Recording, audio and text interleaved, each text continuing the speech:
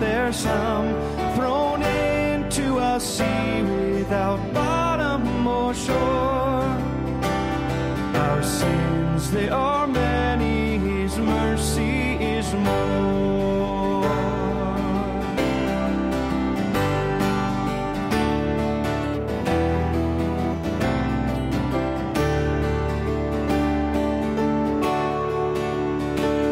What patience would wait as we constantly roam?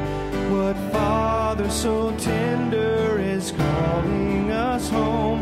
He welcomes the weakest, the vilest, the poor.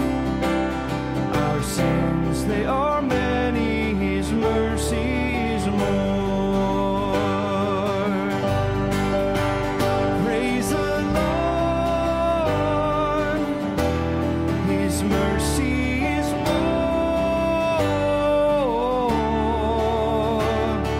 Stronger than darkness, new every morn. Our sins, they are many, His mercy is more.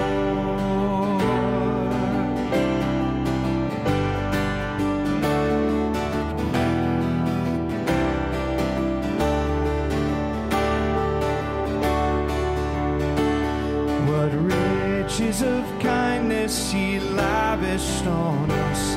His blood was the payment, His life was the cost. We stood 'neath a debt we could never afford. Our sins, they are many, His mercy is more. Praise the Lord, His mercy is more.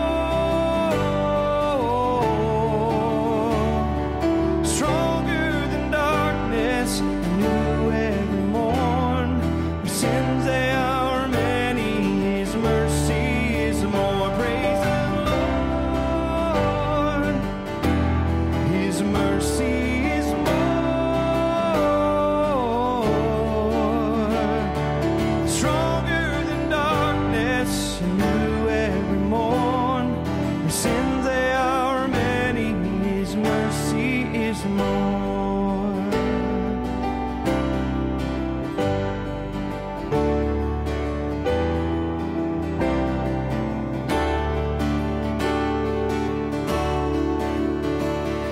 Stronger than darkness, and new every morn.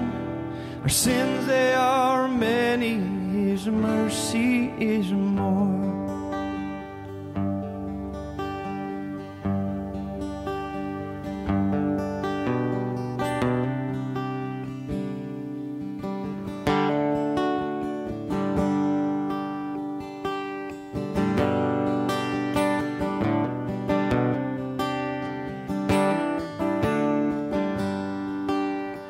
When I fear my faith will fail, Christ will hold me fast.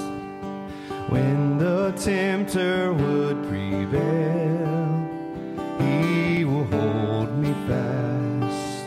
And I could never keep my hold through life's fearful path, for my love is often cold. He will hold me fast. He will hold me fast. He will hold me fast. For my Savior loves me so. He will hold me fast.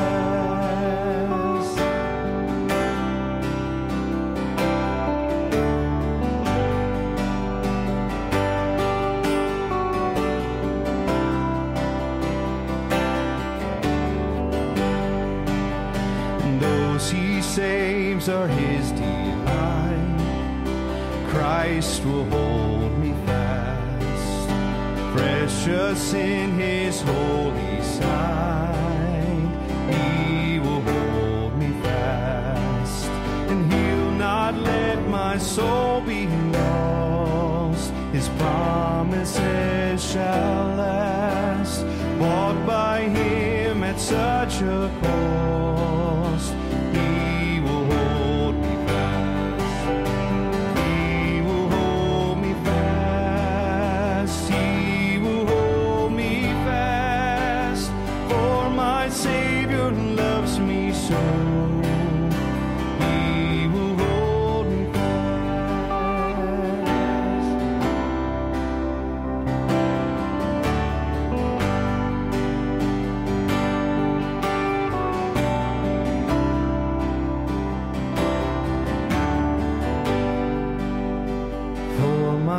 life he bled and died. Christ will hold me fast.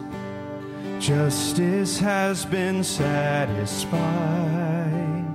He will hold me fast. Raised with him to endless life. He will hold me fast till our faith is turned to sight. When he comes at last, he will hold me fast. He will hold me fast. For my Savior loves me so.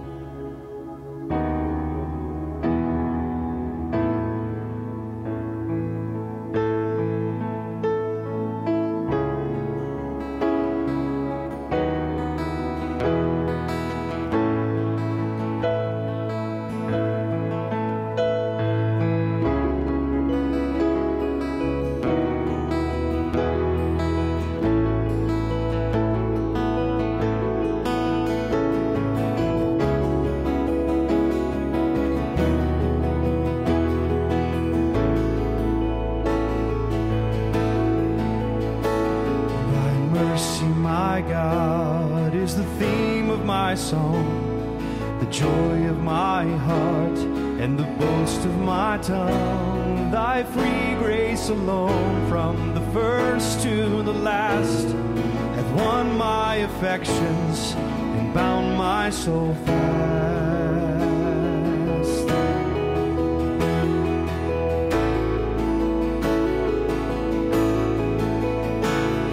Without thy sweet mercy I could not live here. Sin would reduce me to utter despair. But through thy free goodness my spirit's revived, and he that first made me still keeps me alive. Thy mercy is more than a match for my heart, which wonders to feel its own hardness depart. Dissolved by thy goodness, I fall to the ground and weep for the praise of the mercy I found.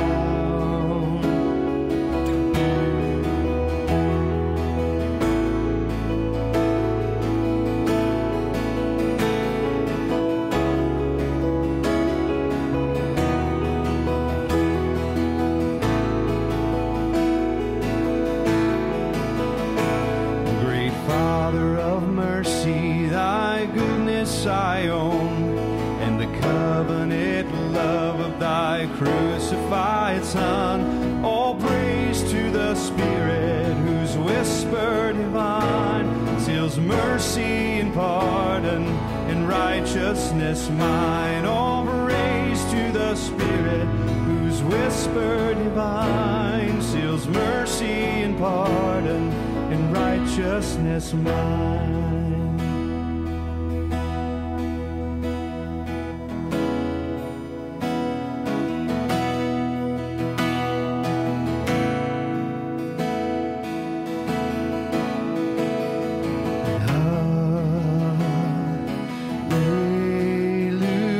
Hallelujah.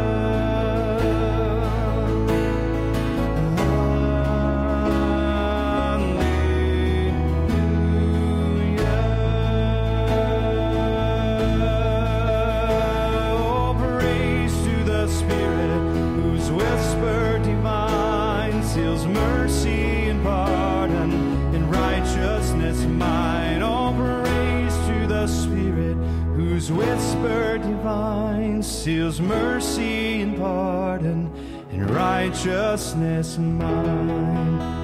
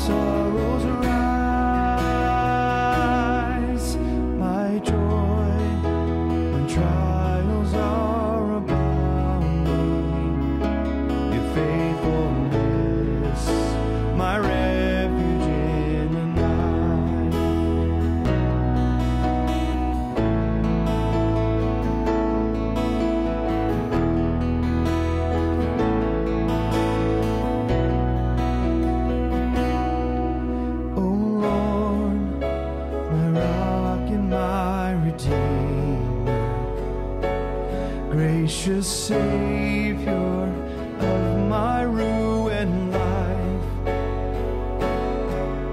my guilt and cross laid on your shoulders. In my place you suffered, bled, and died. You rose the grave and death and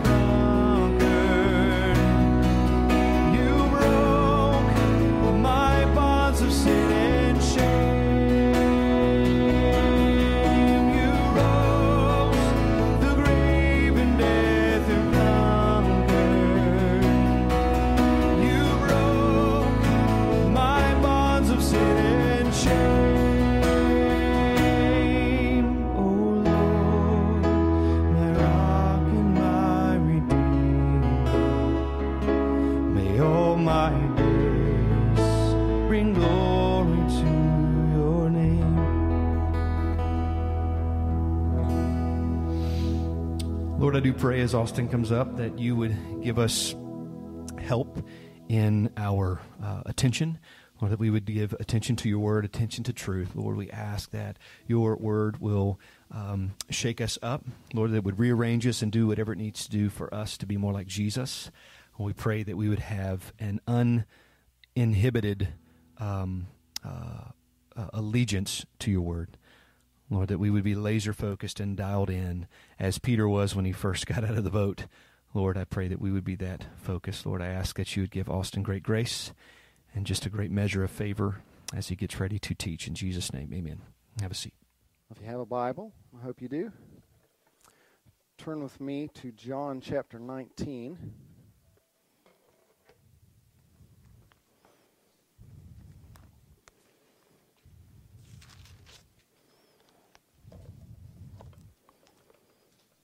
And as you're turning there, let me say it's good to be back worshiping with you.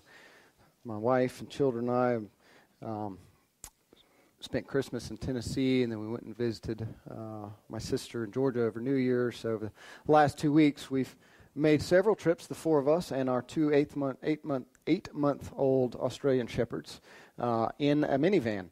So that's been very exciting. But it's good to be back and to be worshiping with you today.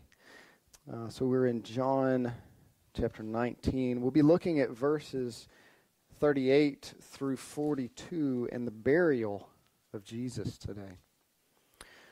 John 19, verse 38. And after these things, Joseph of Arimathea, being a disciple of Jesus, but a secret one, for fear of the Jews, asked Pilate that he might take away the body of Jesus. And Pilate granted him permission. So he came and took away his body. Nicodemus, who had first come to him by night, also came, bringing a mixture of myrrh and aloes, about 100 pounds weight. So they took the body of Jesus and bound it in linen wrappings with the spices, as is the burial custom of the Jews. Now in the place where he was crucified there was a garden, and in the garden a new tomb in which no one had yet been laid. Therefore, because of the Jewish day of preparation, since the tomb was nearby, they laid Jesus there. Let's pray. Father God, as we come to this point in Scripture that I think so often we view it as a footnote, Lord, would you take opportunity to peel back the curtain in heaven and let us see Jesus high and lifted up, that we might stand in the tomb of our resurrected Savior and King and High Priest and see him seated at your right hand. And may it embolden us and may it cause us to worship. Father, would you, through no merit of my own, would you bring your word to bear on our hearts this morning? Father, would you help me to recall the things that you have shown me, the things that are edifying for us today. And Father, anything that's extraneous, that's unnecessary, Father, would you leave that at the door? Would you bless your word, Father, as we study it this morning? It's in Jesus' name that I pray. Amen. Well, we've come to 2021.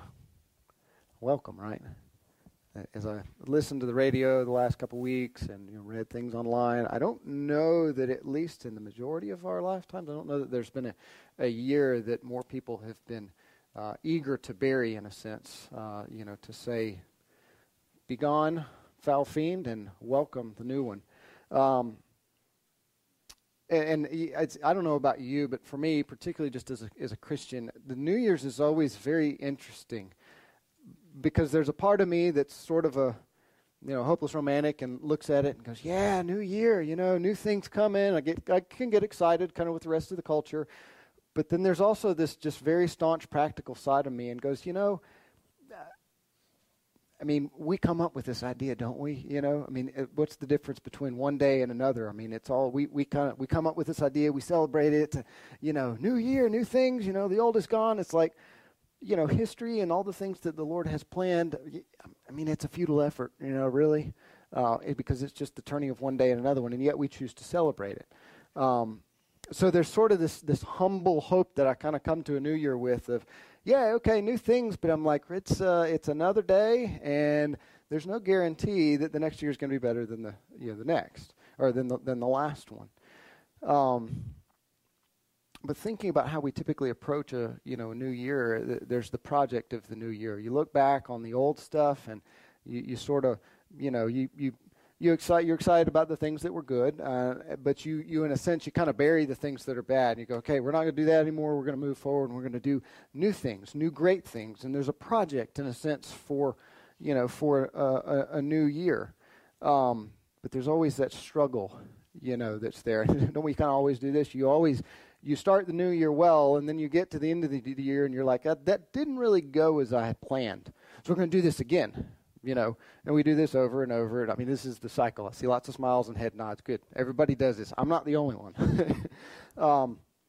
And so thinking about that this morning and it, you know, being a new year, I think it's fitting that where the Lord has us today is the burial of Jesus. Because we find something very starkly different when we look at the burial of Jesus. We see a grander hope. We see a humility. We see humbleness taking place, but we see a grander exaltation than anything we can hope for in a new year. So that's what I want to look at, you know, this morning. I want to look at the burial of Jesus. And I first want to ask the question of, what's the significance of Jesus' burial? Why include it? All four Gospels include the account of the burial of Jesus. And I encourage you, read all four of them. Gives you a good, clear, full picture of, you know, of what happened. But for our purposes, we're in John, and so we're going to just stick with John. I may kind of reference a couple of the others, but that's where we're going to be this morning, is in the section in John and John's account of it. And John includes this more than just a necessary thematic element in order to move the story along. John doesn't write like that. John doesn't write like he really cares about, okay, I'm going to paint this really clear movie picture so you can see everything that's happening. I mean, John's content to tell you a story and leave you hanging, you know, whereas in our culture it's like we need more here to complete the story. John will tell you what he wants you to hear, and then he moves on without actually closing that part of the story out. And so when John includes something like this, the burial of Jesus, it's more than just, well, you need to know this in order to see this clearly, which is true. We need the burial of Jesus in order to see the resurrection, in order to see what happens at the tomb, all of these things. But John intentionally includes this, I think, for larger reasons that are necessary for Christ's humility, but then also for his exaltation. We find here a funeral record fit for a risen king. So here's what I want to do. I want to look at two key elements of Jesus' burial that John includes. One is the bold faith of Joseph of Arimathea and Nicodemus. And we're going to look at that just briefly and then see how these two men, and they're stepping out in faith, coming out of the shadows in a sense, should encourage us but then also challenge us. But then I also want to look at the burial of Christ. And I want to look at just some of the specific details that John includes and how they point to his exaltation, his being risen, and all the things that he would accomplish through his resurrection. So what this does is, in a sense, sets us up for glory in his resurrection. Okay? So those are the two aspects right there. Application is going to be real simple. To strengthen our faith, to step out in boldness, but then also just to cause us to gaze upon the risen Savior in his burial tomb and wonder and marvel at who he is. Okay? Very simple. All right, so let's look first at the bold faith of Joseph and Nicodemus. Okay? So we're here. Jesus is crucified. He's died. It's coming evening before the Sabbath. And Joseph of Arimathea comes to Pilate to ask for the body of Jesus. Now, all four Gospels record that Joseph was a wealthy man. He was part of the Sanhedrin. He was on the Jewish council. He didn't approve of the Jews' plans to crucify Jesus. Maybe he wasn't there. Maybe he was. Maybe, whatever reason, he's not present in those accounts. They don't talk about him, but they're specific. In one of the other Gospels that says he did not approve of their plans. He was a secret disciple. And one of the others, I think it's Luke, says he was waiting for the kingdom of God. All right, so his mind's towards the coming of the kingdom of God. He's looking for the Messiah. No, he's found Jesus. He's putting his hope in him as best he can here prior to the resurrection. But he's also got this tension going on because he holds this position in the Jewish High Council, and he's seeing the corruption. He's seeing all the things that are going on there, that this is displeasing to the Lord, and yet he's like, this is where I am. This is where the Lord has me. I'm going to try and be faithful in this responsibility that I have. But it's risky there for him to step out and align himself with Christ. And so we come to the point where Jesus is crucified, and Joseph goes to Pilate. Now, one of the things you have to understand about about Roman crucifixions. And what happens to criminals afterwards is when a criminal was crucified under Roman law, they were typically just thrown in a common grave. That was it. And typically family and anybody connected with that criminal was not permitted to mourn over them. It was further just extraction of that punishment and that public humility for that criminal and their family, that once that person was crucified, their family no longer saw them anymore, and they were just thrown in a common grave. So it should be very surprising to us that when Joseph comes and asks for the body, Pilate consents.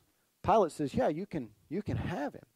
In fact, Pilate even says, well, I need to make sure that he's dead. And so he sends someone to go verify that Jesus had actually died. And he confirmed it, and so Pilate gives the body to Joseph. And we see here even the sovereign hand of God even in allowing this to take place.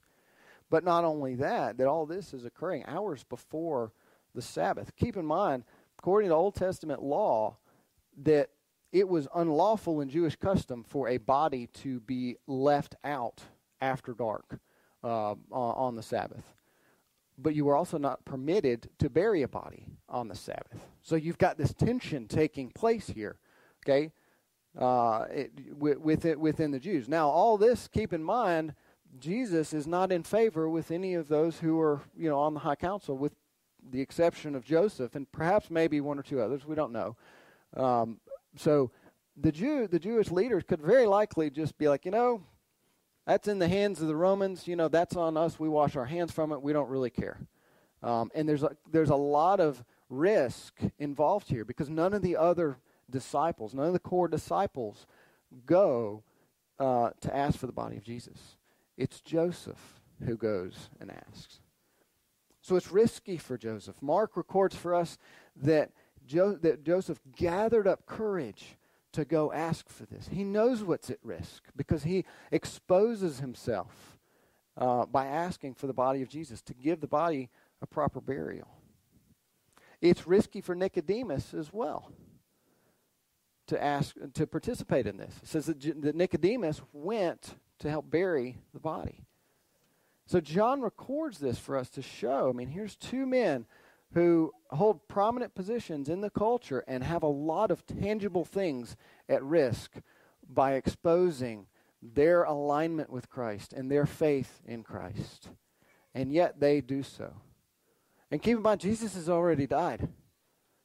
This shows you their love and their devotion for Christ because of them going and doing this. To bury a body in Jewish culture was a very humble act.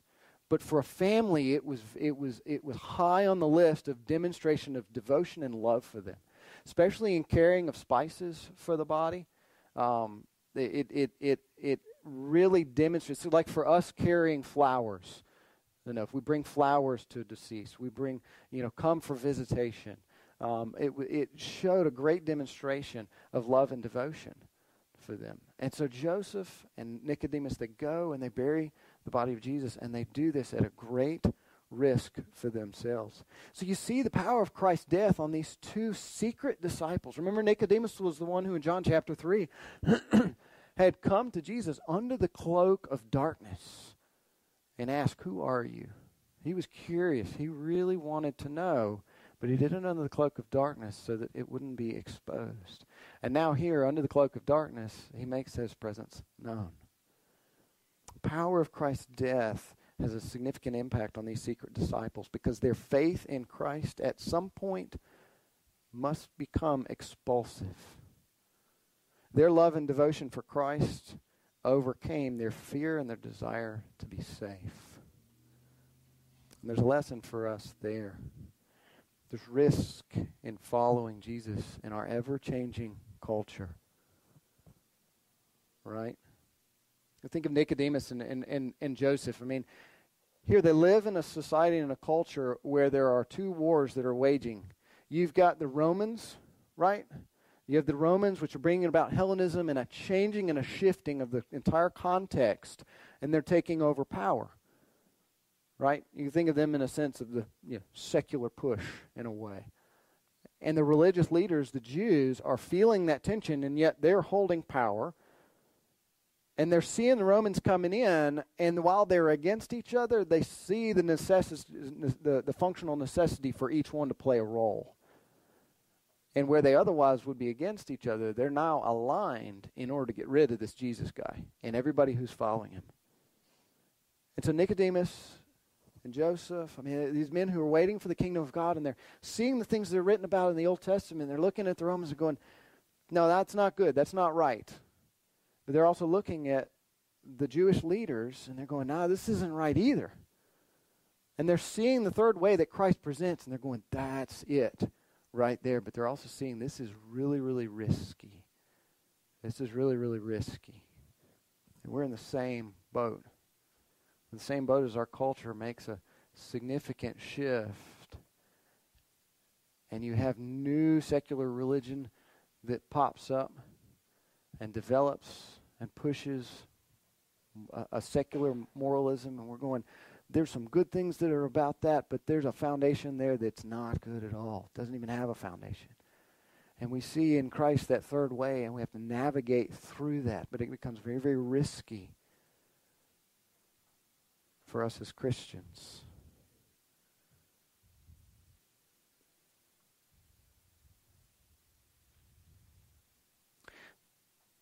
Where you have a fractured government that seeks to exert growing strength, and then you have this new secular moral culture that's for everything but Christianity. So we're all for all of that except Jesus. And I think I can speak for Alan when I say we as pastors are not necessarily as worried about COVID, even though that poses a risk for sure. Don't downplay any of it. But there's a far greater mounting risk of being a Christian in the coming years.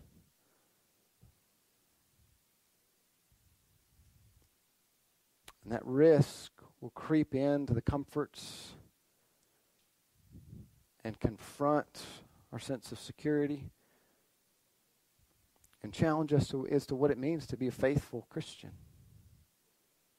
And there'll be a temptation to lay hold of a pseudo-Christianity that's marked more by American individualism and autonomy than it is by being a bondservant of Christ. You see that? Do you see that's what Joseph and what Nicodemus were facing? That's why they didn't align themselves with the Jewish leaders. That's not what the Old Testament had promised. That's not what God is doing. And it was extremely risky for them. So let me ask you, what are you doing now to prepare your hearts for those things? I don't think Joseph and Nicodemus kind of fully anticipated that there was going to be a day where they would have to step out of the shadows. And yet it was. But that's the nature of Christian faith, isn't it? If the world as an entity is darkened and against God and against the gospel, and the nature of the gospel and the nature of the gospel within our hearts is to change our hearts, to make us more like Christ, and then it has an expulsive power that necessarily puts us in community, not only with other Christians, but then other people who are lost,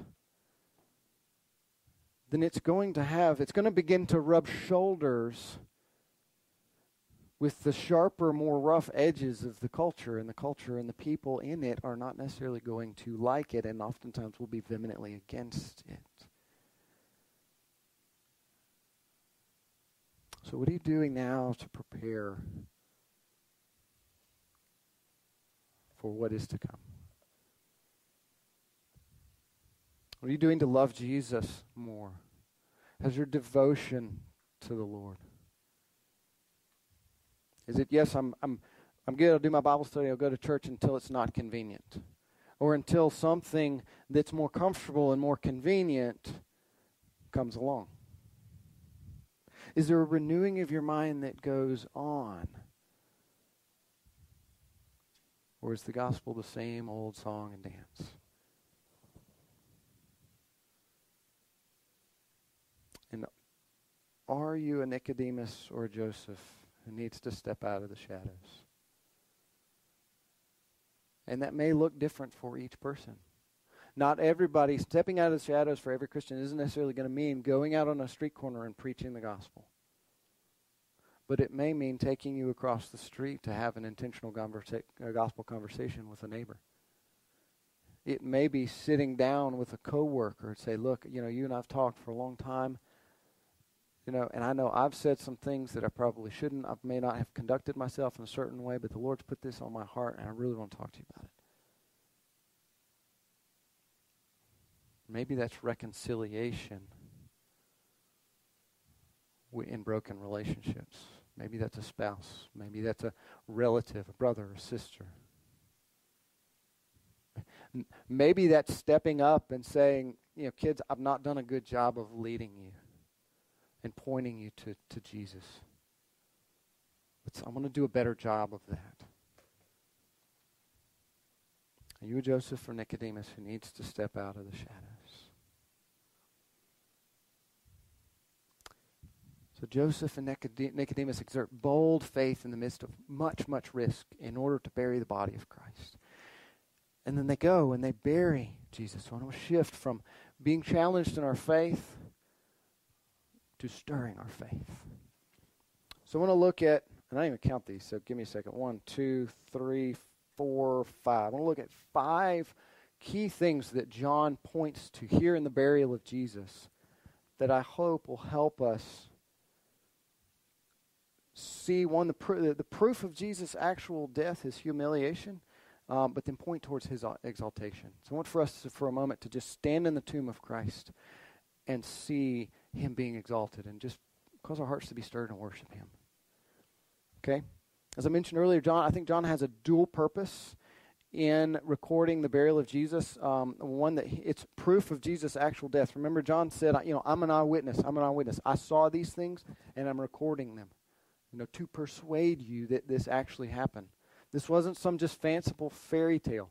This was a real event that occurred in time and history with real people who could be verified. I mean, why does John say Nicodemus and Joseph of Arimathea? I mean, here are 2 prominent people in culture that you could, in that time, walk up to and say, excuse me, sir, please tell me about what happened at the burial of Jesus. And they tell you. The other gospel writers include Mary and Mary Magdalene and Mary, the mother of Joseph, who also were attended. So you got 4 individuals there who were eyewitnesses to the fact that, we took him down off the cross. He was dead. We buried him. Under Jewish law, it was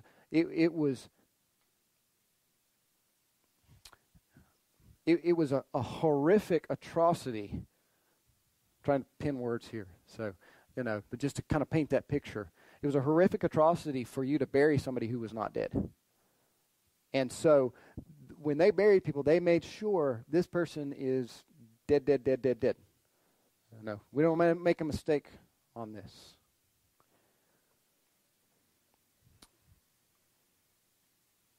And so when they went to bury Jesus, let me kind of just paint a picture of what happened, because I want to give you some background for the tomb, burial prep, these types of things, because these kind of lay a good foundation for the things that John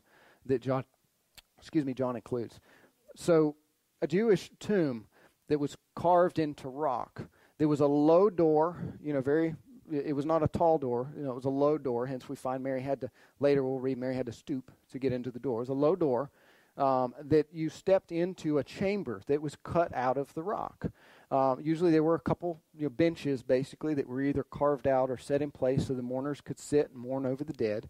And then you had, in a family tomb, you would have niches that were cut into the stone, long niches in which a body was placed, basically. And there were 2 burials. There was a primary burial and a secondary burial. Okay, the first burial was when the body was wrapped in linen clothes, linen strips. Either the limbs were wrapped individually in linen, or the body was covered in a shroud or a cloth. Sometimes it was just the linen, sometimes it was just the cloth, sometimes it was a mixture of both. And we read in one of the other gospel accounts that for Jesus it was both. No, he was wrapped in linen strips and then covered in a shroud. So were put in the shroud, and oftentimes there were spices that were mixed in with. So as the limbs were wrapped with the linen, the spices were, intermixed for it. I didn't get a chance to really dig into a lot of the detail on the spices and things, but one of the primary purposes was to stave off the stench and the smell of a decaying body as people mourned, for this. So that was the first burial. As the body is, prepped. Jews didn't burn bodies as the Romans did, and they didn't mutilate the bodies in order to embalm them as the Egyptians. The bodies were maintained whole. And so that's the primary burial. They're put into, one of those little alcoves, one of those niches.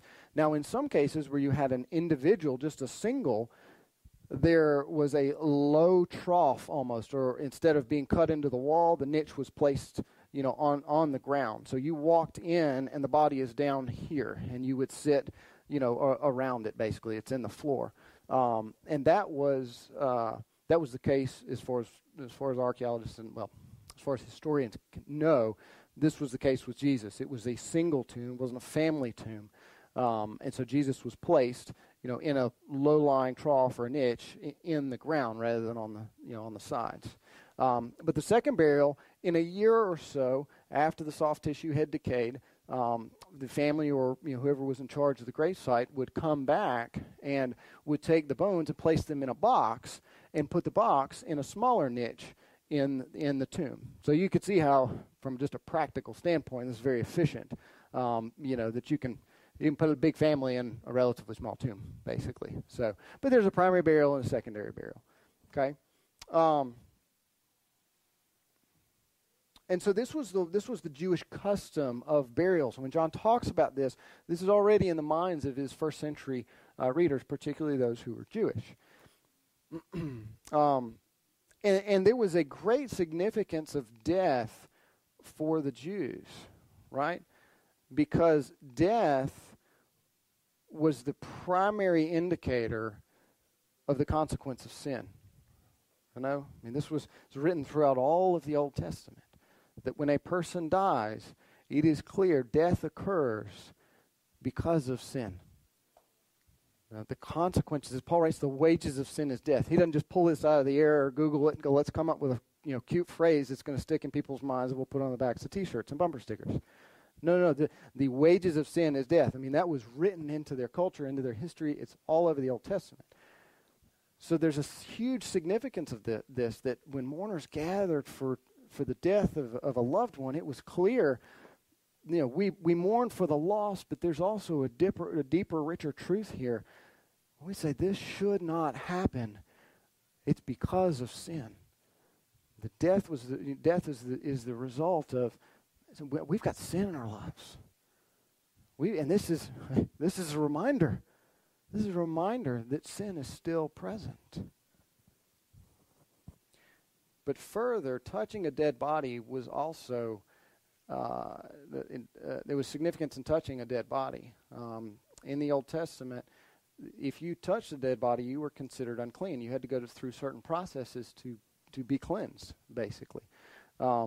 And so all of these things kind of coming together, again, right here before the Sabbath. So a lot of things are having to take place in order for Jesus to be buried before the Sabbath comes. So Nicodemus and Joseph and the two Marys, they're hurrying to get Jesus buried properly and respectably and with honor, but perhaps not knowing exactly the full weight of the honor that they'd be giving him. And so it's a reminder for us, as I bring these customs up, it's not just so that you know cool facts and stuff, but it's a reminder that these customs are kept and they're recorded here because of who's being buried. Remember, all things point to Christ, right? And so we see in these customs and in this burial that had preceded Christ's incarnation. This was going on for centuries. We see in this a pointing forward to the significance of the one who's buried right now. So I want to look at those 5 aspects that were part of the Jewish custom or that were just occurring right here. I want to show you how do these point towards Jesus and his exaltation, what he would do. The first is the linen wrappings. Okay, Jesus was wrapped in the linen cloth. Okay, he was covered in a white linen shroud. And here we see the justice and the mercy of God coming together. Okay, white linen was used in burial primarily for righteous individuals, but it was also used in the garments of the priests. This was a humble honor to wrap a dead body. Now, clearly connected, this person's dead. This is evidence that sin is present. Yet we're going to wrap them in a white shroud. Right? I mean, you think of just the humility of that. This person's they're not righteous. They're not right standing in God of themselves, and yet we're going to wrap them in a white shroud. Right? I'm reminded in Zacharias 3 where there's Zacharias sees a vision from God, and the high priest is standing there before God, and he's covered in filthy clothes. And Satan is standing there accusing him. And he's rightly accusing him. This man's not fit to stand before you. Lord, your justice demands punishment. And the Lord says to the high priest, now keep in mind in this picture, the high priest here symbolizes the people of God, symbolizes Israel, whom God had punished. God had punished Jerusalem and was punishing Jerusalem for their sin. And God turns to Satan and says, is this not a firebrand plucked from the fire? Indicating, yes, even though I am just and I will punish and I am going and I have been punishing, upon my mercy I will save a people for myself. And then he turns to the high priest and he says, take off those dirty clothes. I will clothe you in vestal robes. I've taken your iniquity away from you. Right? And here is Christ, because that doesn't just happen. God just doesn't go, okay, well, I'm going to, you're pardoned. There's got to be a balancing out. His justice has to go somewhere in order for pardon to happen. Then here is Christ, our high priest, who took away our sin. Right? Who's laid in his burial, and he's clothed in white linen, symbolizing his purity. But what's interesting is when he is raised, what we'll see when he returns is he's clothed in a robe that is blood-soaked. Now, that is blood-soaked in the wrath of God poured out on the nations who don't have faith in Christ. But for those who have peace in him and trust in him, it's his own blood. In Revelation 7, there's a picture John sees in heaven. John's standing and he sees a multitude of people from every tribe and every tongue and every nation, and they're praising God and they're giving glory to him and honor. You're worthy of all honor and glory and praise and majesty to our God who sits on the throne and to the Lamb. And one of the elders who's standing there with John turns to him and says, who are these people who are clothed in white robes? All those, the multitudes from every tribe and every tongue and nation are clothed in white robes. And John says, you know who they are. Basically saying, okay, you tell me, fill me in. I'm just writing here. I'm recording. You tell me. And the elder says, he said, these are the ones who have washed their robes and made them white by the blood of the Lamb. Surely Christ, who was laid in a tomb, clothed in a white linen shroud, raised and wears a robe dipped in blood, says to those who have faith in him, though your sins are as scarlet, red like crimson, I will make them white as wool. It's a picture of gospel, isn't it? It's a picture of faith in Jesus, that the blood of Jesus propitiates the justice of God for all who have faith in him, that we might receive his mercy and his pardon. And he gives us that pure robe of righteousness. And we don't look at that and go, I've earned this. No, it's by grace. He's given it to us. If you're a Christian and you have faith in God, faith in Christ, you stand justified before God, wearing a robe of white righteousness, purity, because of the shed blood of Jesus. The justice and the mercy of God come together in the cross, and we see it in Jesus being wrapped in a white linen cloth and white linen shroud. But he's also covered in myrrh and spices. Right? These spices, these strong spices, as I said, were to stave off the smell of the decaying body while people mourned. Right? And that was a futile effort. I mean, think about the humility of that. You know, how long is that going to last? I don't know if you've ever walked into, Bath and Body Works around Christmas time, but I mean, that knocks you out. That's pretty strong. You know, there are some strong smelling spices and stuff in this world, but they only last for so long. They're only temporary. Those spices would only go so far. It was only a matter of time before the body would begin to decay and the smell would permeate that tomb. But you see the humility that's in that. We're going to do the best we can, but it's only going to go so far. We know the inevitable is going to happen. But Jesus, however, he didn't undergo that decay. Instead, he was raised, and he became an eternal, fragrant aroma to God for the nations. You think in the Old Testament, all the Old Testament sacrifices, all the times in the Old Testament where it talks about a pleasing aroma to the Lord, gives an indication of a life or an offering burnt out in a sense for God's glory. And God says, that's pleasing to me. And this should give assurance to us that Christ's sacrifice is pleasing for our sake. Doesn't it? I mean, you think about how many times in the Old Testament they had to go do the offering, burn the incense, all of these things over and over and over and over. And Jesus says once. The aroma that I present before the Lord on your behalf never goes away. It's always pleasing to him. What a comfort, what an assurance that is for those of us who have faith in Christ. But it's also a challenge for us, isn't it? You know that white robe? It's not like a bathrobe where you put it on and go, okay, now I'm going to go cuddle up in front of the TV and binge on Netflix. No, I mean, that's a work garment. There's work to be done. And so the aroma that Christ presents before the Lord is a challenge for us. This is what Paul writes to the Ephesians. He says, walk in love, therefore, church, just as Christ also loves you and gave himself up for us, an offering and a sacrifice to God as a fragrant aroma. That our lives as Christians are to be burnt out, in a sense, spent for the holy good of others, because that's what Christ did for us. Paul wrote it this way: as Paul traveled to different cities and he preached the gospel and he planted churches and he discipled and he invested in people and he loved them spiritually, physically, in a complete manner.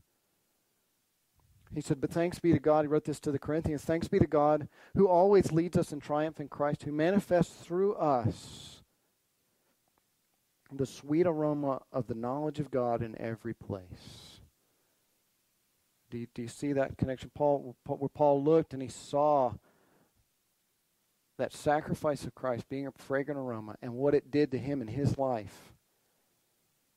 And he said, this is what my job is as I go, as I'm a fragrant aroma to the nations with the gospel. It says, for one, death to death. He went knowing there are some people who will not believe the gospel. But for others, life to life.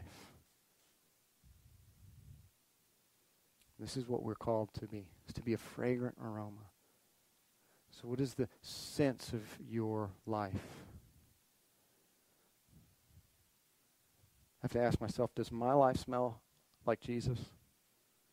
When others get around me, do they smell Jesus? And I'm not like, my spouting Bible at them all left and right.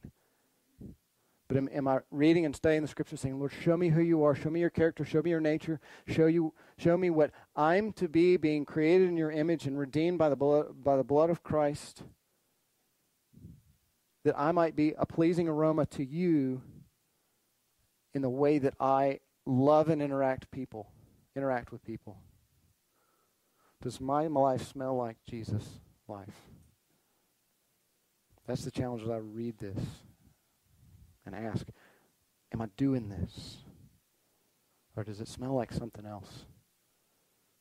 You don't take a shower for a few days, you're going to smell like something, right? It's not good. You don't really kind of have an option. You go long enough, you're going to smell like something. And it's true for our lives. It smells like something. What does it smell like? So Joseph and Nicodemus, they take Jesus, they wrap him in the cloth with the spices. And John says that they placed him in a garden. It's interesting because John's the only one that mentions the garden. Now, that's not to say, well, what is it, a garden, is it not? But John intentionally mentions the garden. And I think it's interesting, and I don't think it's just by happenstance. I think he mentions it because there was a garden that was close by. They needed it, for expediency. It's not like, it was convenient. It's like, we need a place. And Joseph said, I have a tomb that's for myself. Here it is. It's in this garden. But it shouldn't pass our sight that sin was first born in a garden, in the Garden of Eden.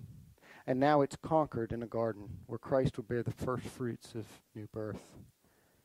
If you've ever done any gardening or, yard work and stuff, you know that winter's not the end.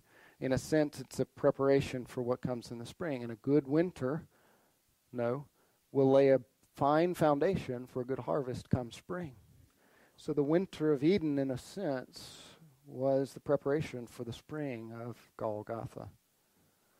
And there's a sovereign hand in that we see. I think that's what John wants us to see. There's a sovereign hand in that God connects and he brings about everything that he's predestined and determined to occur. And that should give us such hope and comfort when the dark days of spiritual winter set in. So Jesus is placed in a garden, and then he's also placed in a new tomb. All the gospel writers write this, that says that Jesus was laid. They laid him in a new tomb in which no one had been laid. Right? The psalmist writes in Psalm 16 that you will not allow your Holy One to undergo decay. And Paul quotes this in a sermon he preaches in Acts 13. He quotes that, and as he preaches it, what he's saying is that the decay of the body is a definite sign of the curse of sin. And he's saying, you all know this. He said, but because Jesus was risen, because he didn't undergo that decay, we have forgiveness of sins from which no law can acquit us. But we find here further that God would not even allow the body of Jesus to be surrounded by decay. Right? In another tomb, you could potentially go in there. There's the site of the bones of another decaying body in there. And the Lord sovereignly carves out a new tomb. No decay present. No smell present. I will not allow my Holy One to undergo decay. But there's further significance in that too, because Christ is the fulfillment. I think we see here Christ being the fulfillment of a particular sacrifice in the Old Testament, that of the red heifer that was given in Numbers 19. Now I know Numbers 19 is a favorite passage for you, as it is to me, so turn to on a rainy day. But I'd like to turn there just to look at it briefly. In the Old Testament, I mentioned earlier, if a person touched a body, they were unclean, and they had to go through certain rituals, certain things to be cleansed. And here, the Lord speaks to Moses and Aaron, and he gives them the ordinance of the red heifer, and he says, "Okay, here's what I want you to do: take an unblemished red heifer, red cow with red hair, on which there's no defect, unblemished, and upon whom you've not put a yoke." I can't help but read that and think, Christ, in whom there is no deceit, unblemished. Christ who says, "Come to me, for my burden is light, my yoke is easy."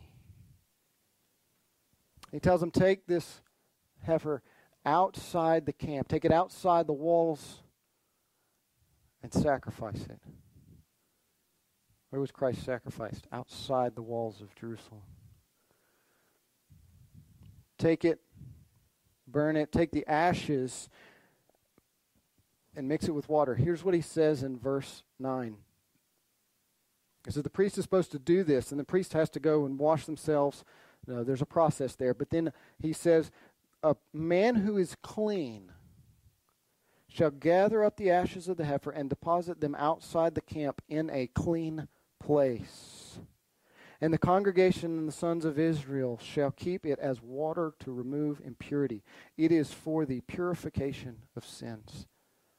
Now we read this and we go, why in the world is this here? And I read this and I go, here's Christ, right? I mean, this was done.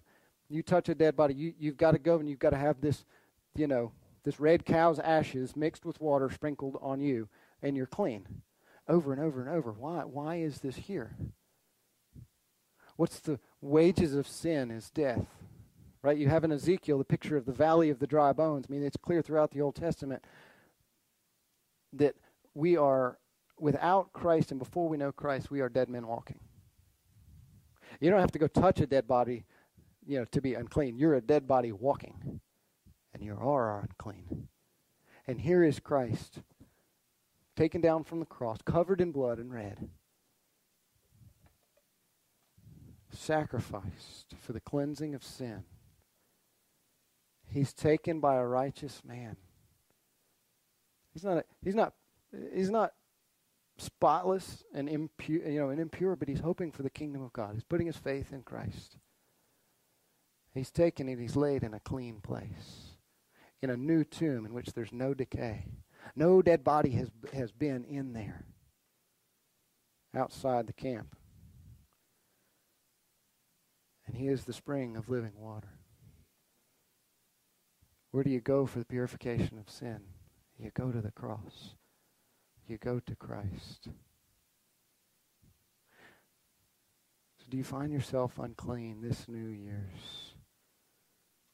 Come to the one, the only one who can make you clean. Guilt and shame from failings. Maybe that's the failure to do good last year.